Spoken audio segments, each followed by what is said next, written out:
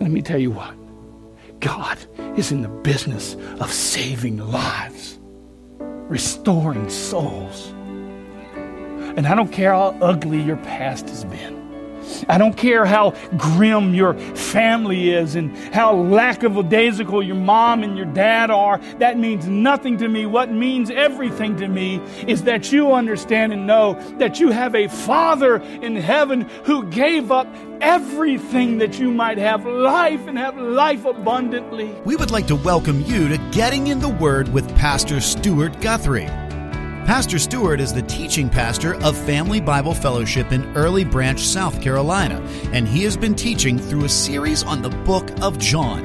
We hope that you will join us as we begin Getting in the Word. Here is Pastor Stuart. Everyone here today has items in their homes, manufactured products, things like toasters and microwaves and ovens and you name it, you probably have it. They are all designed for specific purposes.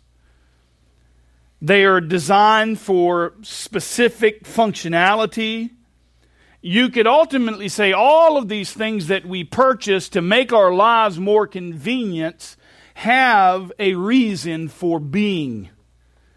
Now, if we started using these items that are manufactured for a specific purpose, then we might start encountering some things that we're not so pleased with. If we started trying to cook our pizza in the refrigerator when it's time to eat, it would not be so tasty. The oven doesn't tell the maker what it's to do, but rather the oven just simply does what it is manufactured to do because that's the functionality in which it was created for. Listen, this morning, you and I are no different. You and I are manufactured by the Creator of the universe. And you were created for a God-sized purpose. And God dictates to you and to I why we exist and our purpose. And you come this morning and maybe you don't know what your purpose is.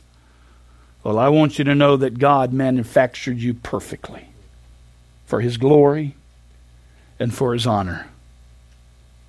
Today I want us to see as we look into the book of John that John the Baptist has been given a God-sized purpose and for which you and I would be wise to follow. And so I've entitled the message today, Have a Purpose to Follow. God gives us through the book of John a God-sized purpose that you and I would be wise to follow. You are called by God to fulfill your unique reason for being. John is going to show us what his is, his reason for being. And again, we would do well to follow. If you will, let's turn in our Bibles to the book of John. We'll be looking in chapter 1, again, verses 6 to 13. It reads, There came a man sent from God whose name was John. He came as a witness to testify about the light so that all might believe through him. He was not the light, but he came to testify about the light. There was the true light which coming into the world enlightens every man. He was in the world.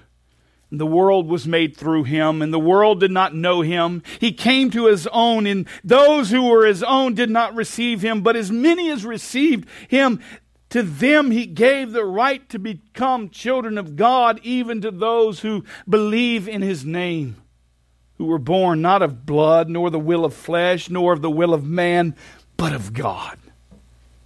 Today I want us to look at three main ideas that flow from this text.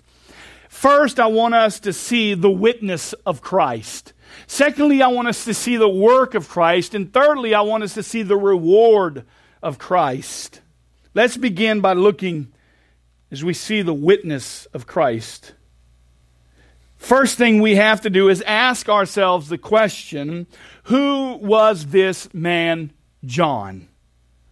The text reads, there came a man sent from God whose name was John. Was John the one in which we read the book of John, or is there a different John in which this passage is referring to? So we have to ask the question, who is John? Most everybody, including those that are followers of Christ and those that are not followers of Christ, have heard of this man John at some point. The John in which is referred to here is John the Baptist, not John the writer of the Gospel of John. So don't confuse John the Baptist with the writer of the book of John, the Gospel. For these are not the same men. It's simply John writing about John the Baptist, obviously under the inspiration of the Holy Spirit. John the Baptist, listen, is one of the most significant, distinguished figures in all of Scripture. And while John was known as the Baptist, he was in fact the first prophet that had been called by God since Malachi, some 400 years of silence. Think about that. Malachi, the last prophet to prophesy, then there was 400 years of silence. And on comes the scene, John the Baptist, sent by God. John's coming was foretold over 700 years previously in the book of Isaiah chapter 40 when he says, a voice of one crying in the desert, prepare the way of the Lord, make straight in the wilderness a highway for our God. Every valley should be raised up, every mountain and hill made low. The rough ground shall become level, the rugged places a plain, and the glory of the Lord will be revealed, and all mankind together will see it. From the mouth of our Lord has spoken. Isaiah 40 verses 3 to 5. A matter of fact, the Old Testament closes with Malachi's prophecy of the Elijah-like prophet to come before the day of the Lord in Malachi 3:1. We see this really unfold in Luke 1:17 as the angel of the Lord tells Zechariah that this is pointing to John the Baptist. John, he had a great impact among the people of that time and even still today. John was a man sent by God to do his work, and that was to prepare the way for the Lord. One writer says this passage illustrates God's master plan in action as God selected John to be his special ambassador to proclaim his own coming. 400 years of silence, awaiting Messiah. And on comes the scene, John, the baptizer. John was a man with a God-sized purpose, with a mission. Listen, he didn't get wrapped up in all of the other exterior things of life. He didn't get all distracted by the things of the world. He didn't get all distracted by chasing the financial prosperity of the day. He didn't get all wrapped up in building his own little kingdom, making for himself a name. But rather, John the Baptist was a man on mission for God.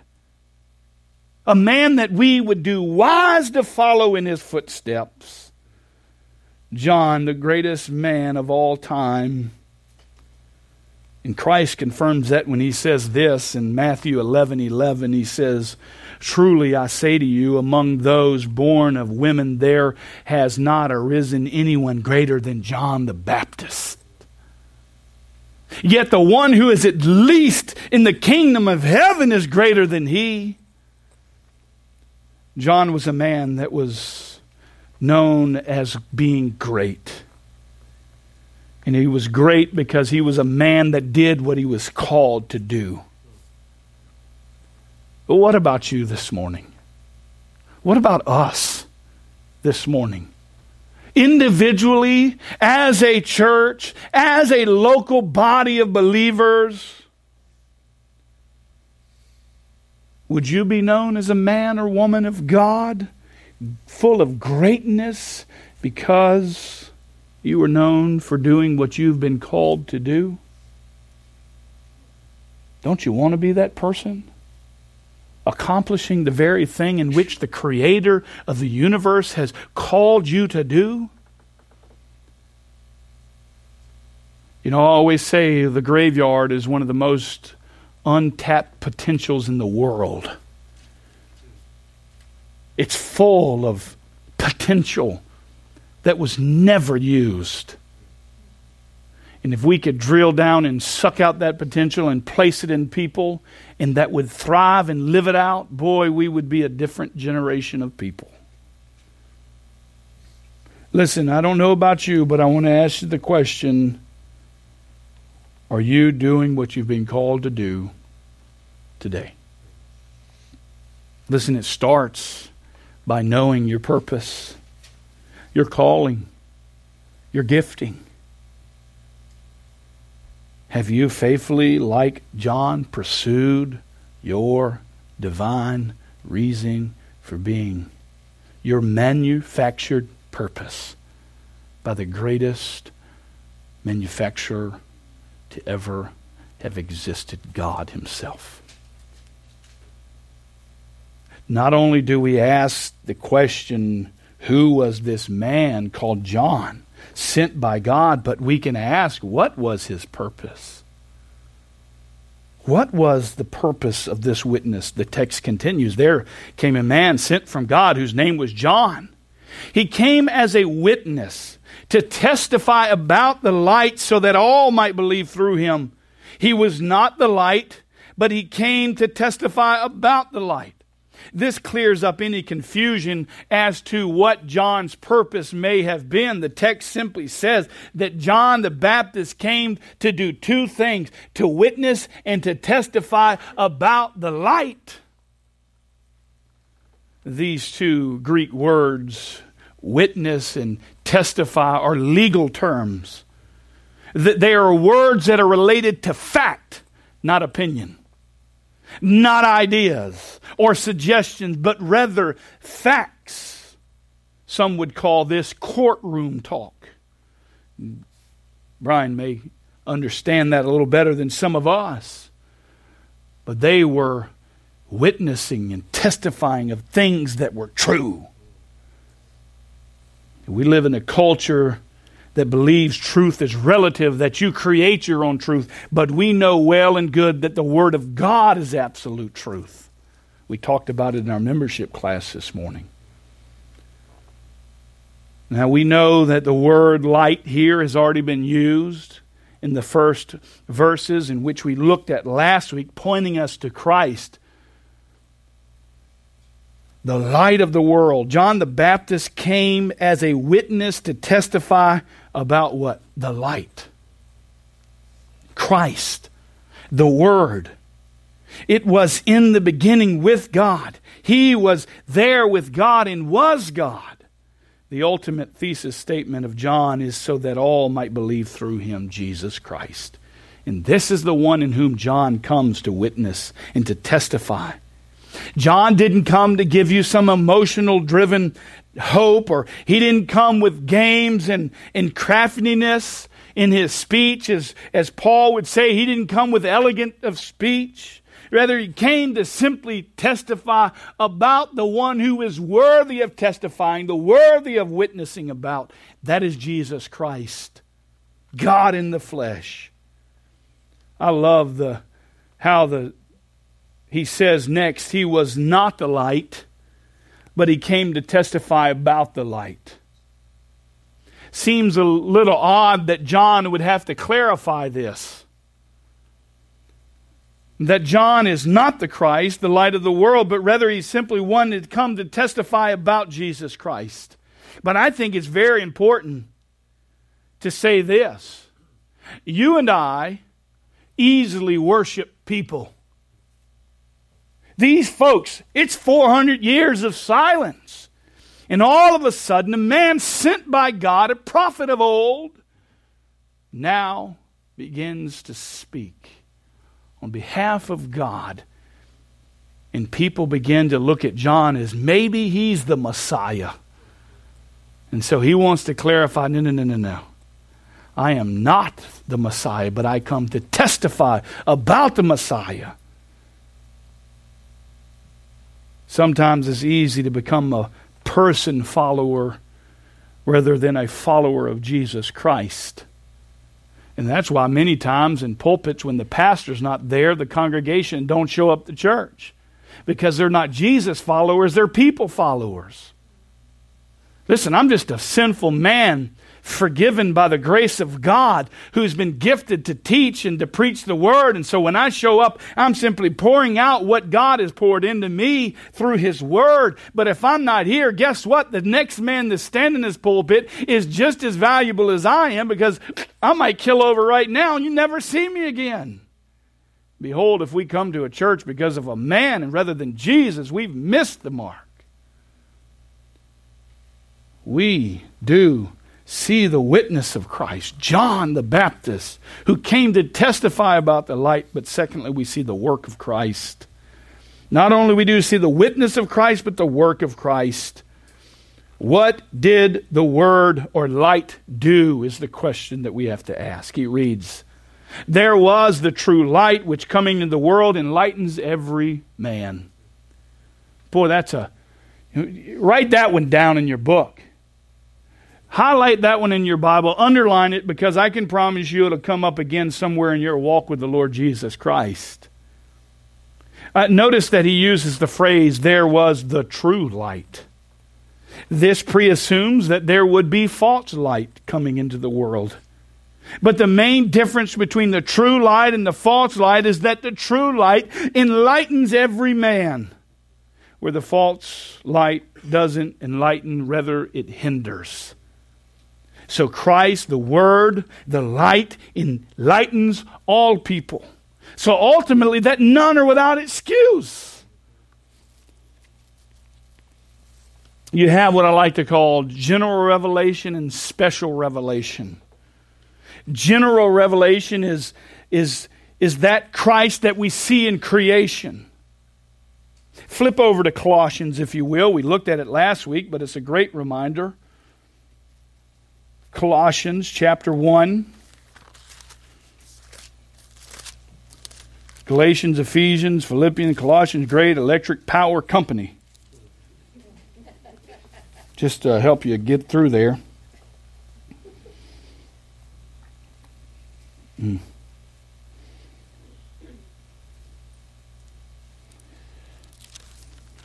Look at there at verse 15 of chapter 1. He reads this. We don't have a slide for this. I'm kind of sidekicking it here, but that's why it's important to bring your Bibles so that you can follow along in the Word. He says this in verse 15, he is the image of the invisible God, the firstborn of all creation. By him all things were created, both in heaven and on earth, visible and invisible, whether thrones or dominions or rulers or authority, all things have been created through him and for him.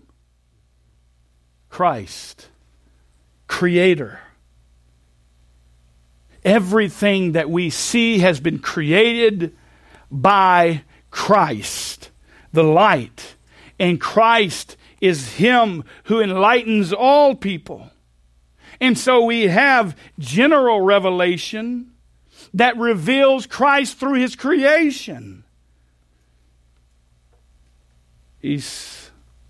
All things came into being through Him, and apart from Him, nothing came into being.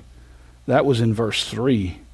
And so when you walk outside and you look up at the night sky and you begin to see all of the stars and the beautiful moon, like when we have the full moon and it's so wonderful, and my daughter's out there wanting to take pictures of it because, it's the beautiful moon. Listen, the heavens declare the glory of God. Psalm 19:1 reminds us of this truth. The heavens declare the glory of God. The skies proclaim the work of His hands.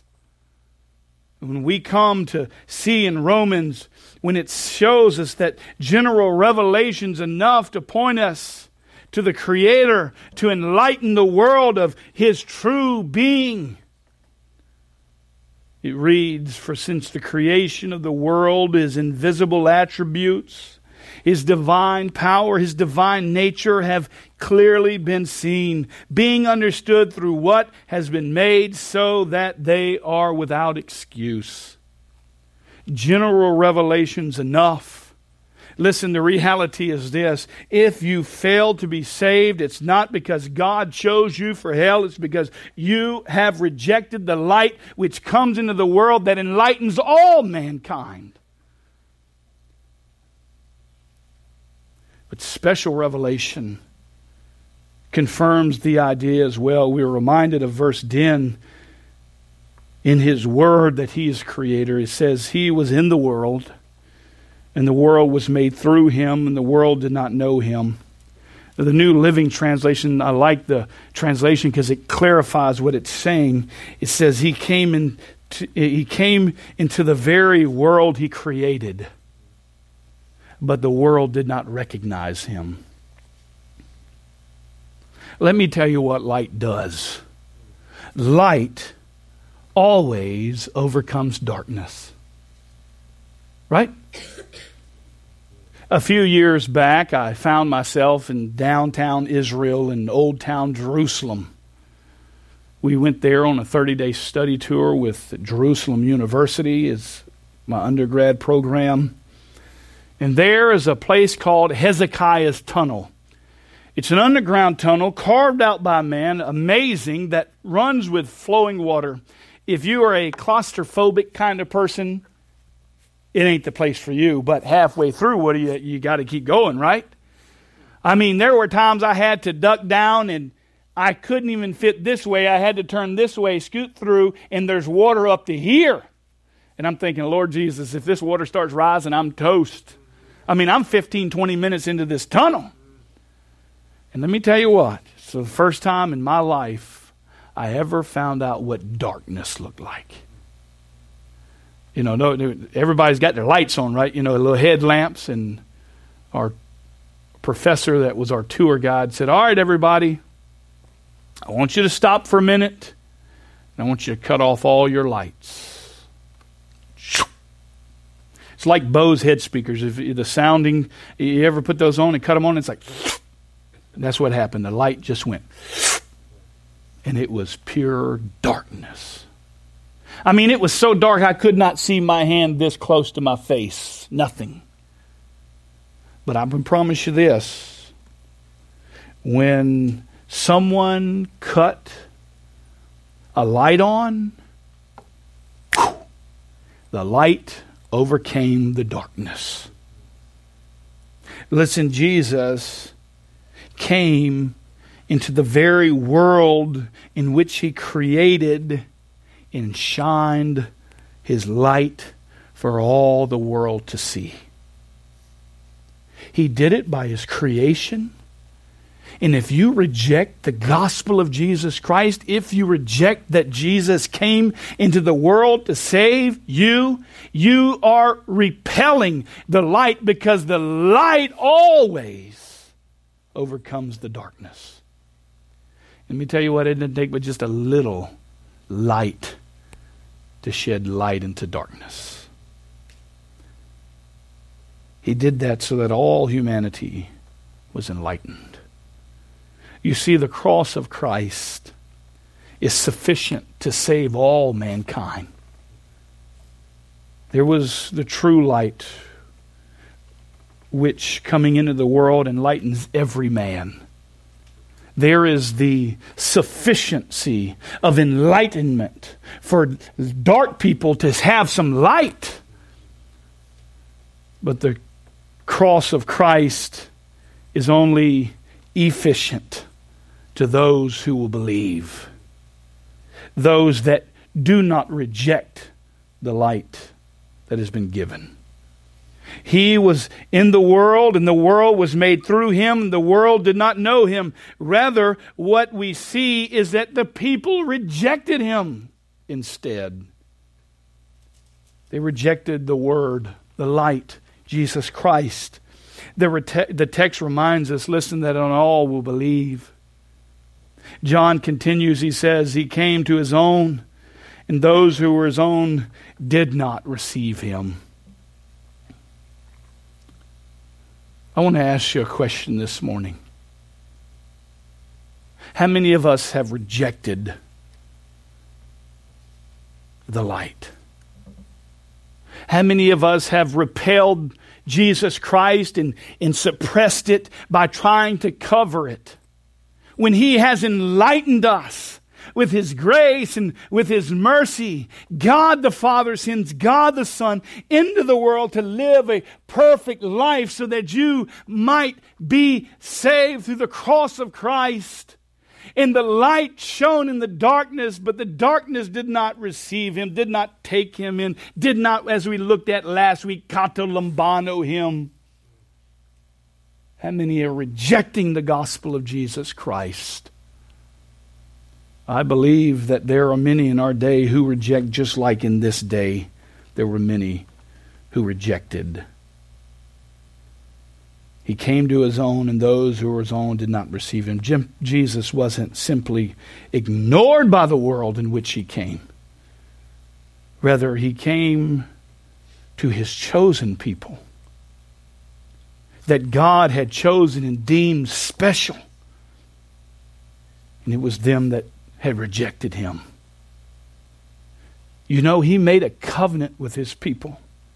With them, He made a promise that He would send the very Messiah to deliver them from their sins and give them hope.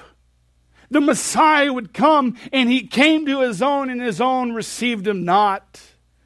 They rejected the very Messiah that was promised to them. The fact remains, though, still today, that it could have been a chosen people 2,000 years ago that rejected, or a people in 2018 that still today reject Christ. But by the grace of God, He allows us as Gentiles, that's anyone who's not a Jew, I'm not a Jew, I'm a Gentile, to receive Jesus Christ as Messiah. Acts 4:12 reminds us salvation is found in no one else, for there is no other name under heaven given to mankind by which we must be saved. How about you today? Have you over the years rejected Christ? Jesus Christ is Lord of your life? Listen, I'm begging you, I'm pleading with you. Now, I know and I understand that man is totally depraved, meaning you are dead. We all start out in the casket dead in our trespasses and sins. And if you came in these doors and you had no intention, somebody brought you here, you didn't want to be here, there is no light in you. There is darkness. But I want you to know there's hope for you, because I believe that Jesus Christ came as a light. And I plead with you and beg with you, trusting in God, the Holy Spirit, to enlighten you and to give you new life. We see the witness of Christ. We see the work of Christ through the rejection as He came into the world to enlighten you. And yet they still reject. But we see the reward for those who accept. The result of receiving Christ. The text continues, but as many as received Him, to them He gave the right to become children of God, even to those who believe in His name. That small yet but powerful word, B-U-T, changes the direction of everything from rejection to receiving. And now you must ask yourself the question, what does it mean to receive Christ? You see, it's not enough to know about Christ. I mean, millions of people acknowledge certain facts about the Lord Jesus Christ, and they think that makes them a Christian. Oh, I know Jesus. I know Jesus died on the cross. I remember when I was a kid and they used to stick those things on the board and they showed me that Jesus Christ died on the cross for my sins. But when I turn into the book of James, oh, I see something different. I see a Jesus that's approached at these demons and they go, what do we have to do with each other? They knew who Jesus was, but that didn't make them saved. Listen, I don't care what you know about Jesus Christ unless you believe in Jesus Christ. Receive Jesus Christ as your Lord and Savior. When Jesus comes back and bursts through those clouds, or you croak out and your last breath is taken, you will stand before the King of Kings and Lord of Lords. And if you have not accepted the Lord Jesus Christ as Messiah, as your Savior, as the light given into the world, you will be separated for eternity from God. And so I plead and beg, as many as received, to them He gave the right to become children of God. God sent His Son to purchase you on the cross at Calvary so that you could have Him as your Father. Is everyone a child of God? Of course not. Only those that have placed their faith in Jesus Christ can be considered a child of God. John 8:44 clarifies this truth that not everyone is a child of God. He says, you, though, are of your father the devil. And you want to do the desires of your father. He was a murderer from the beginning and does not stand in the truth because there is no truth in him. Whenever he speaks a lie, he speaks from his own nature, for he is a liar and the father of lies. We know that some, their father is the devil, and some, there is the Father God, the God of Abraham, Isaac, and Jacob. The Father God who sends John in the world to testify and to witness about the light. So I want to ask you the question, who's your daddy? That was supposed to be funny. I asked my wife if it was okay, and she said no, and I said, well, I'm going to do it anyway. Who's your father? This is an important question. I'm not talking about your physical father. Listen, they may have been a failure. Listen, there are many times as a father, I'm a failure. I'm not talking about who your physical father is. Is your father God? Or is your father Satan? Because you fall into one of those categories. You can't be on the fence in the middle. Either it's God the Father or the father of lies. And my hope and my desire is that you consider this question, who is your father? Verse 12 says, but as many as received him, to them he gave the right to become children of God, even to those who believe in his name. And so I was on the phone yesterday with a young man. I watched his life change for eternity. And he's able to call God his Father. He posted at some point, God is so good, Stuart. Jesus Christ is now my Savior. Let me tell you what. God is in the business of saving lives, restoring souls. And I don't care how ugly your past has been. I don't care how grim your family is and how lackadaisical your mom and your dad are. That means nothing to me. What means everything to me is that you understand and know that you have a Father in heaven who gave up everything that you might have life and have life abundantly. Don't hesitate. Don't wait. Don't let pride hold you from the kingdom. Today is the day of salvation. Why? Because you have breath in your lungs. For whoever calls upon in the name of the Lord Jesus Christ, the Bible says, shall be saved. As many as received him, to them he gave the right to become children. It's his right. What is it that you believe saves you this morning?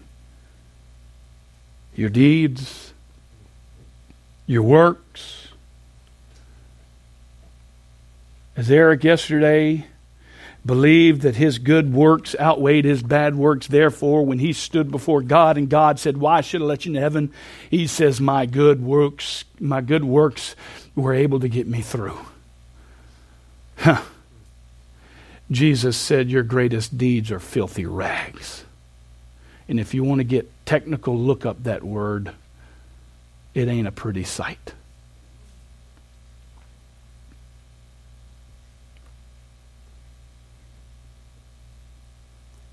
It's by grace. We've been saved through faith, and this not of ourselves. Listen, if you're saved today, I can promise you it has nothing to do with what you've done, but what he has done for you. It's about rather whom you trust in. And what we see next is truly a description of spiritual birth. Those that are saved, those that are born again of Christ, those of you who were born, listen, were not born of blood, nor of the will of flesh, nor of the will of man, but rather the will of God. Not that you loved God, but that God loved you and sent his Son into the world that you might have life. It's not by the power or desire of man, but rather the will of God. You see, John points us to the witness of Christ. John the Baptist, testifying and witnessing of the light that was to enlighten every man. And he's done that through general revelation and through special revelation, through his word. John points us to the work of Christ, this enlightenment. And finally, John points us to the reward of Christ. That whoever believes is called a child of God. Born of God, not of man, but of God. You understand you have a purpose this morning. First is to follow. It's to follow. To trust in Christ. To place your faith in Christ. It's either to witness and testify of Christ in what he has done in your life. It's to respond to the work of the Holy Spirit in your life and to respond to the call of God unto salvation. And or your purpose is to embrace being called a child of God. The reward of knowing him as Daddy, Abba, Father, and to fellowship with him and to spend time with him. These things, he says, I've written to you that you might believe that Jesus is the Christ, the Son of God, and that believing you may have life in his name. Would you believe today? And if you are a believer, would you follow him? Would you follow him and be an example like John was? Let's pray. We want to thank you for joining us on our program today. We pray that you were challenged, encouraged, and hope that you will stay connected with us for the weeks to come as Pastor Stuart walks us through the book of John. If you don't have a church home, Pastor Stuart would like to personally invite you to join their worship service at Family Bible Fellowship in Early Branch, South Carolina. They meet each week at 11 a.m. For more information about the church, visit them at FamilyBibleFellowship.org. Thanks again for being with us, and have a great week.